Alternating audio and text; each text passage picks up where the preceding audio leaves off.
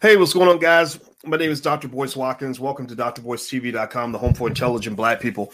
I want to talk about this company that actually made a ton of money off the recent GameStop situation. This is a very important story for you to know because it really kind of competes with this narrative, what I consider to be a false narrative, that all the Wall Street firms got body slammed from what recently happened with GameStop stock. So I'm going to actually shut off my video because my Wi-Fi is having some issues and I want you to be able to hear me. So we're going to get started on the Black Financial Channel right now.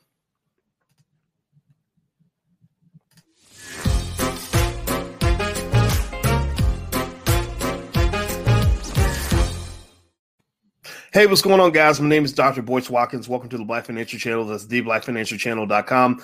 I want to talk to you guys about a company that made $700 million from the GameStop debacle. And I apologize for not being able to use video. We've had some Wi-Fi issues around here, so I'm just going to use video so you won't be distracted by my stunningly handsome face. Sometimes when people see my beautiful face, the ladies just start to melt and the guys get jealous. So I'm going to save you the strain of looking at my stunningly handsome face by allowing you to focus on my voice. Okay, so I hope that's all right. And I'm just being stupid. But anyway, let's keep going. So GameStop, that whole situation with GameStop, you guys know about it. We've talked about this a million times, and but we talk about it from a million different angles because I really want you to study the game and understand how the game works. And every time I see something that kind of gets me thinking, I say, you know what, I'm going to share this with the family so that they can kind of understand what I see. So basically, in the Wall Street Journal, they told a story about a firm called Sinvest Management. Sinvest Management, S-E-N-V-E-S-T, Sinvest Management, who made $700 million from the whole GameStop short squeeze. Now, the reason that this story was interesting is because it counters the popular narrative that the Wall Street firms got body slammed and that the individual investor, that the regular guy, the little dude came out on top. That's not really the narrative that applies here, honestly, because what you really saw was a pump and dump. That's kind of what it ends up becoming. Don't get me wrong. It doesn't mean that Melvin Capital didn't get body slammed. That we know how much they lost. They were the original short sellers. But when this activity was happening, everybody was watching. Everybody was getting in. Everybody was in there trying to make money. And I mentioned to you guys that even I jumped in. I bought into GameStop about 113. I sold call options, which were abnormally overpriced, and I made a profit. I bought some put options to protect me from the downside, and it worked, right? But, you know, there are a lot of people that got hurt from this. But I'm going to read to you about this company because this is an interesting story in terms of understanding the entirety of what happened here at GameStop. So hit the thumbs up button, hit the share button, hit the subscribe button. Make sure you subscribe to our channels. We're the best financial channels around, and I think that we can give you some good information. So Richard Marshall and Brian Gonick started buying shares of GameStop in September. They aren't Reddit day traders or Discord users. They are hedge fund managers in New York. And when the stock surged from less than $10 a share to above $400 a share and the dust has settled, they were sitting on a profit of nearly $700 million, one of the greatest fortunes of the January market mania.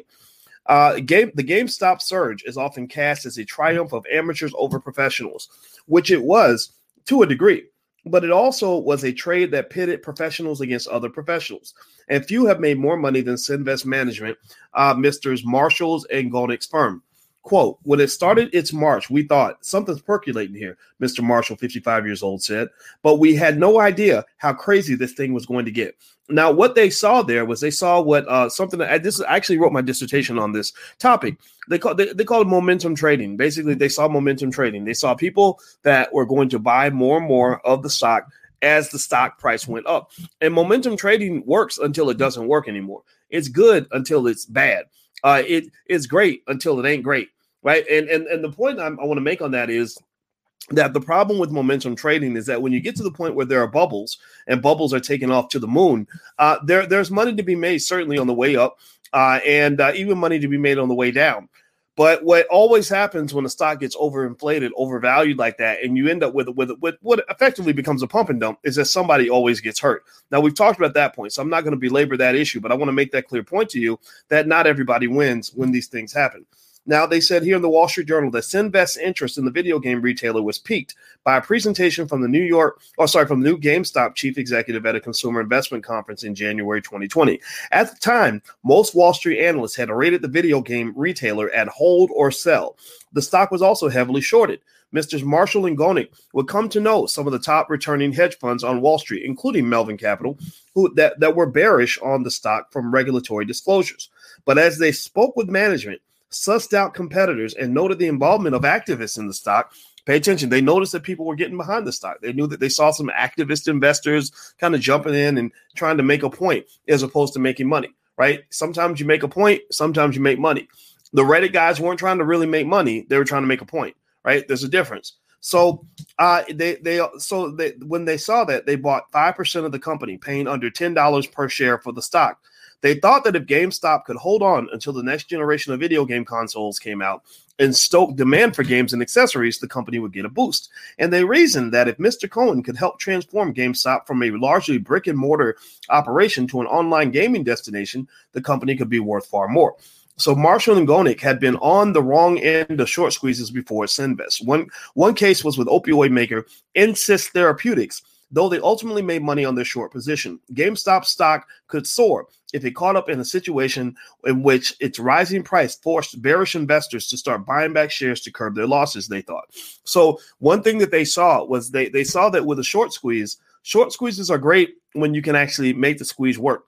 When you start making the squeeze work by pushing the stock price up, then the people who are in a short position have to buy the shares back. So you've got this artificially created demand for the stock that tends to push the price up. Whenever there's buying, the price goes higher, right? So whenever there's buying, the stock starts flying. So they knew that if they could get some buying, the stock would start flying. Also, with GameStop, you saw a lot of options traders on Reddit who are buying options on margin in particular. When call options are being purchased, that also pushes up the price of the stock because people like me who sell call options will buy the stock just to sell the options. So that's like buying a chicken just so you can sell the eggs, right? I don't need to wait for the chicken to hatch the eggs. I'll just say, I got a chicken. Hey, if you give me money, I'll give you the right to all the eggs that come out of this chicken.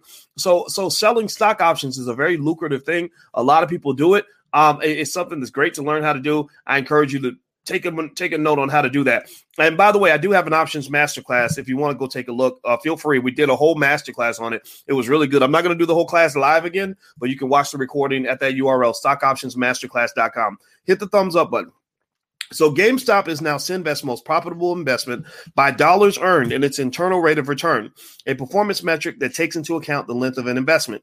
It has propelled the firm's flagship stock picking fund from $1.6 billion in the end of January 2020, the end of 2020 to $2.4 billion. For the month of January, the fund returned 38.4% after fees.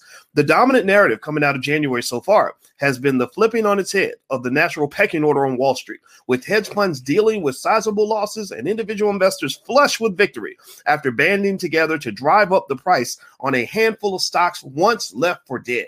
But even after this week's weakening in the rally, the reality was more nuanced.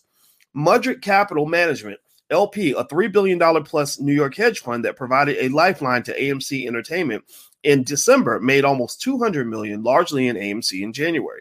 The movie theater chain, which had been fighting off bankruptcy, had been one of the retail crowd's darlings recently. Even I had bought AMC because AMC was the kind of company that you really know is going to do better once the pandemic is over. So there were fundamental logical reasons to invest in AMC. GameStop, not so much. Plus Tick Management in Charlottesville, Virginia, which runs a stock and bond picking hedge fund that manages about $120 million, gained 20% in January, said an investor. Part of its gains came from an existing stakes in companies, including BlackBerry and beleaguered shopping center owner Macerich Company. Both companies have been touted on message boards recently. Quote, "You always have to pinch yourself until the last day of the month as to whether it's going to hold," said partner Adrian Keeble. I agree. One of the things that I worried about when I took my options position, as I said, I hope that this holds long enough for me to make my money and bounce out. And so basically, this was a situation where there was money dropping into the street, and certain people were going to pick up the money and grab a whole bag.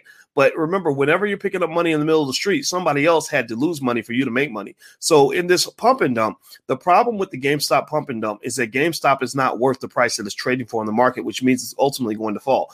Somebody's going to have to lose because somebody's going to have to be the biggest sucker to buy the stock at the highest price that it actually reaches.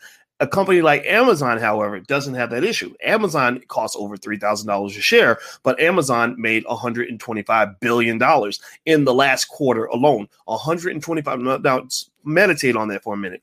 They made $125 billion in a quarter, not in a year, in a quarter. And so basically, a company like an Amazon, you can justify a higher stock price. You can justify the pump because you know the pump's not going to lead to a dump. But in the case of GameStop, there is no justification for this price, which means ultimately people are going to lose money. People are going to get hurt. Sinvest was founded in 1997 by Mr. Marshall with an investment from Montreal-based Sinvest Capital, his father's investment firm. Mr. Gonick, his former college roommate, joined as chief investment officer in 2008. Sinvest invested in 25 companies at the time. The pair described the fund as a contrarian investor focused on value investing or the discipline of buying cheap stocks they think will deliver superior returns. They say they actively discourage their team from attending idea dinners and socializing with others in the industry, which they say leads to groupthink and crowded positions. I agree. Avoid groupthink. Groupthink is not how you become successful. The best way to become successful, in my view, is to be able to isolate just long enough to form original ideas. I've been an isolationist for a big chunk of my life. Although I get inspiration from others, I still try to sit to the side and kind of figure out how the game is supposed to work as opposed to what everybody tells me. And that's how you get a different outcome. Now, with that said, one other point I'll throw out here is that that's the epitome of wealth, right? You see where there's generational wealth working here, where this founder of Sinvest, his father gave him his original fund to invest with, right? And so that's how you're going to make your children millionaires. Everybody whose child is going to be a millionaire, say I, say me, say millionaire, say something in the chat to let me know that your children are going to be millionaires. I'm going to tell you exactly why your kids are going to be millionaires. The reason your child is going to be a millionaire is because you're going to basically make sure that they have a capital base by the time they become adults. You're going to leave them a big chunk of money, a big chunk of stocks. Once you're done, like you're playing the game now, you're out here hustling, you're making long-term investments, short-term investments, and you're preparing the bed for your child to lay in it. And then what's going to happen is one day you're going to be old and gray, and you're going to turn to your 30-year-old daughter or son, and you're going to say, okay, son, here are all the assets I accumulated throughout my life. We have trained you on how to invest properly. We've trained you on how to move assets. You know everything you need to know about stocks, bonds, options, real estate, entrepreneurship, private equity, and everything else. And now, son, I don't want you working. You're not going to work for anybody because working for other people is for suckers. That's what we did in the previous generation to build the capital base. Now I want you to manage your assets. I want you to make your income by simply investing in one thing and divesting from another, moving your money from real estate over to stocks and bonds, figuring out how much income you'll get from your rental property, comparing it to how much income you're going to make from your stock portfolio, how much money you're going to make from your private equity investments. That's how you set your kids up. You set them up. You don't set them up by setting them up with good jobs. You set them up where they're at a point where they don't need a job, where literally they're giving jobs. They become a job creator, which is the epitome of what I refer to as an economic God.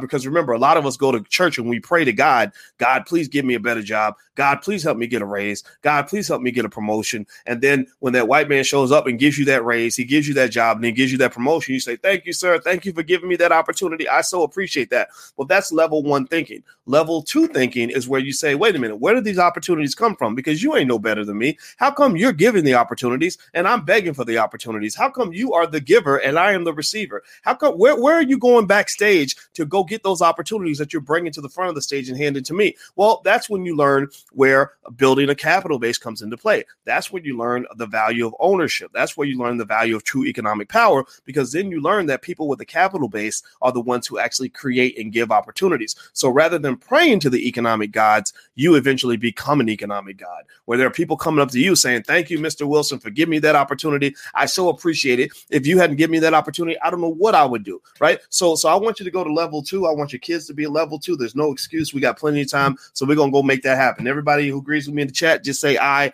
so we know we're on the same page, because we're going to make our kids the richest kids in the world, the smartest kids in the world economically, and they're going to be the best in the world at asset acquisition. That's what they're going to do. I talked to a brother today by the name of Kyren.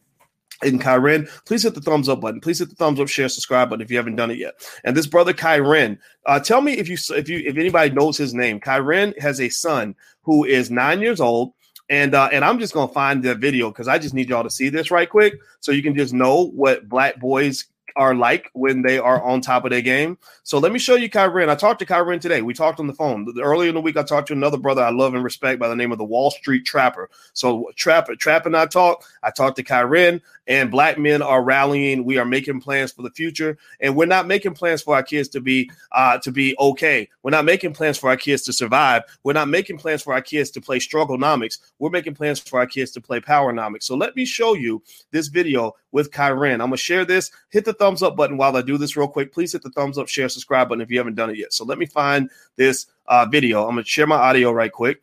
And here we go. Here's the video, and I'm going to play this video right here. And I want y'all to watch this carefully. You've probably seen it before. If you have seen it before, you watch it again, because this is the blueprint for the future. Here we go. Hold on. No suck at you with your money. We need audio. Brian, no suck. I bet you I don't. Okay, King. There's a lot of suckers at you with their money, and you can't be no suck at you with your money. Brian, no suck. I bet you I don't.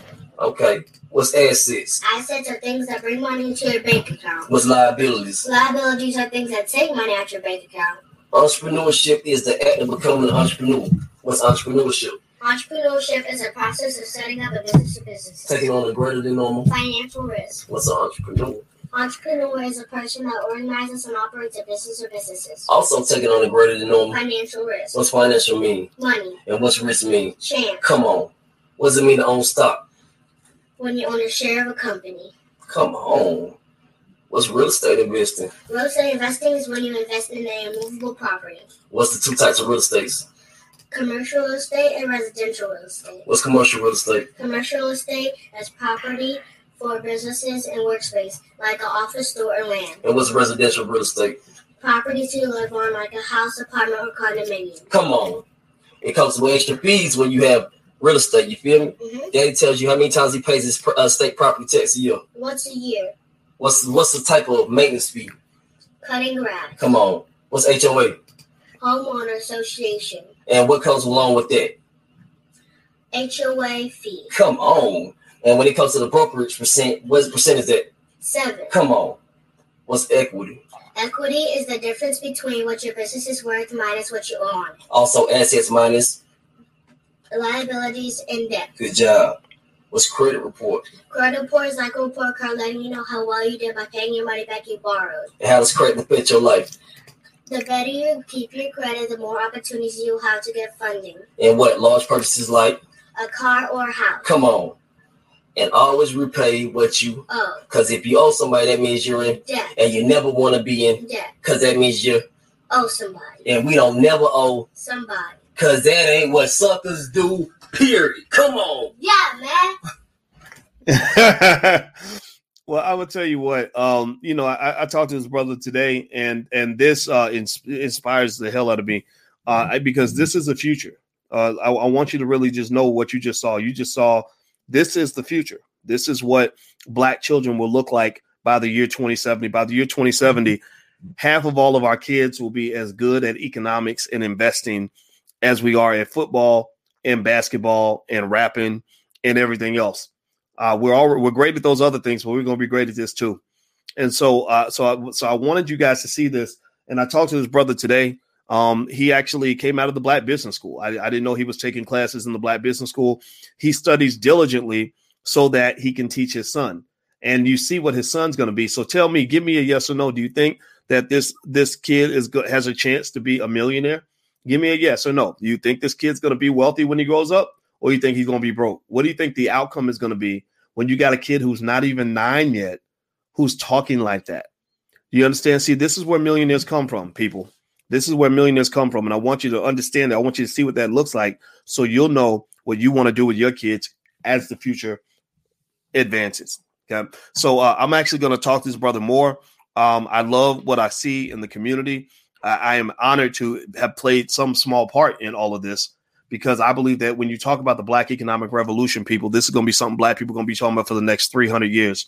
This is where it began. This is where we took it to the next level. This is when Michael Jordan finally won their first championship after getting knocked out of the playoffs every year. This is where we take over. All right. So anyway, I want to give you guys, if you guys want to actually get started on stock market investing, we have a free Black Stock Market Challenge right here. The URL's on the screen. You can go to the blackstockmarketchallenge.com. It's a 5-day stock market challenge where every single day I will give you some challenge that I would like for you to pursue that will make you better at the stock market. And so I'll actually show you the page for that real quick so you can take a look. So here's the Black Stock Market Challenge. You'll get here. It's totally free. It's a 5-day challenge. And basically on day 1, we're going to talk about choosing the right app. Day 2, the fundamental rules of investing. Day 3, the pillars of wealth. Day 4, the terminology every investor should know.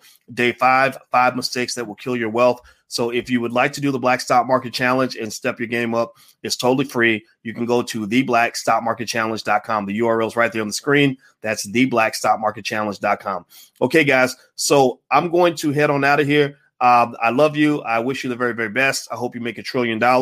And it was fun talking to you. Thank you for listening. Have a good night. And hit the subscribe button on your way out the door. We'll be back very, very soon. Talk to you later. Peace.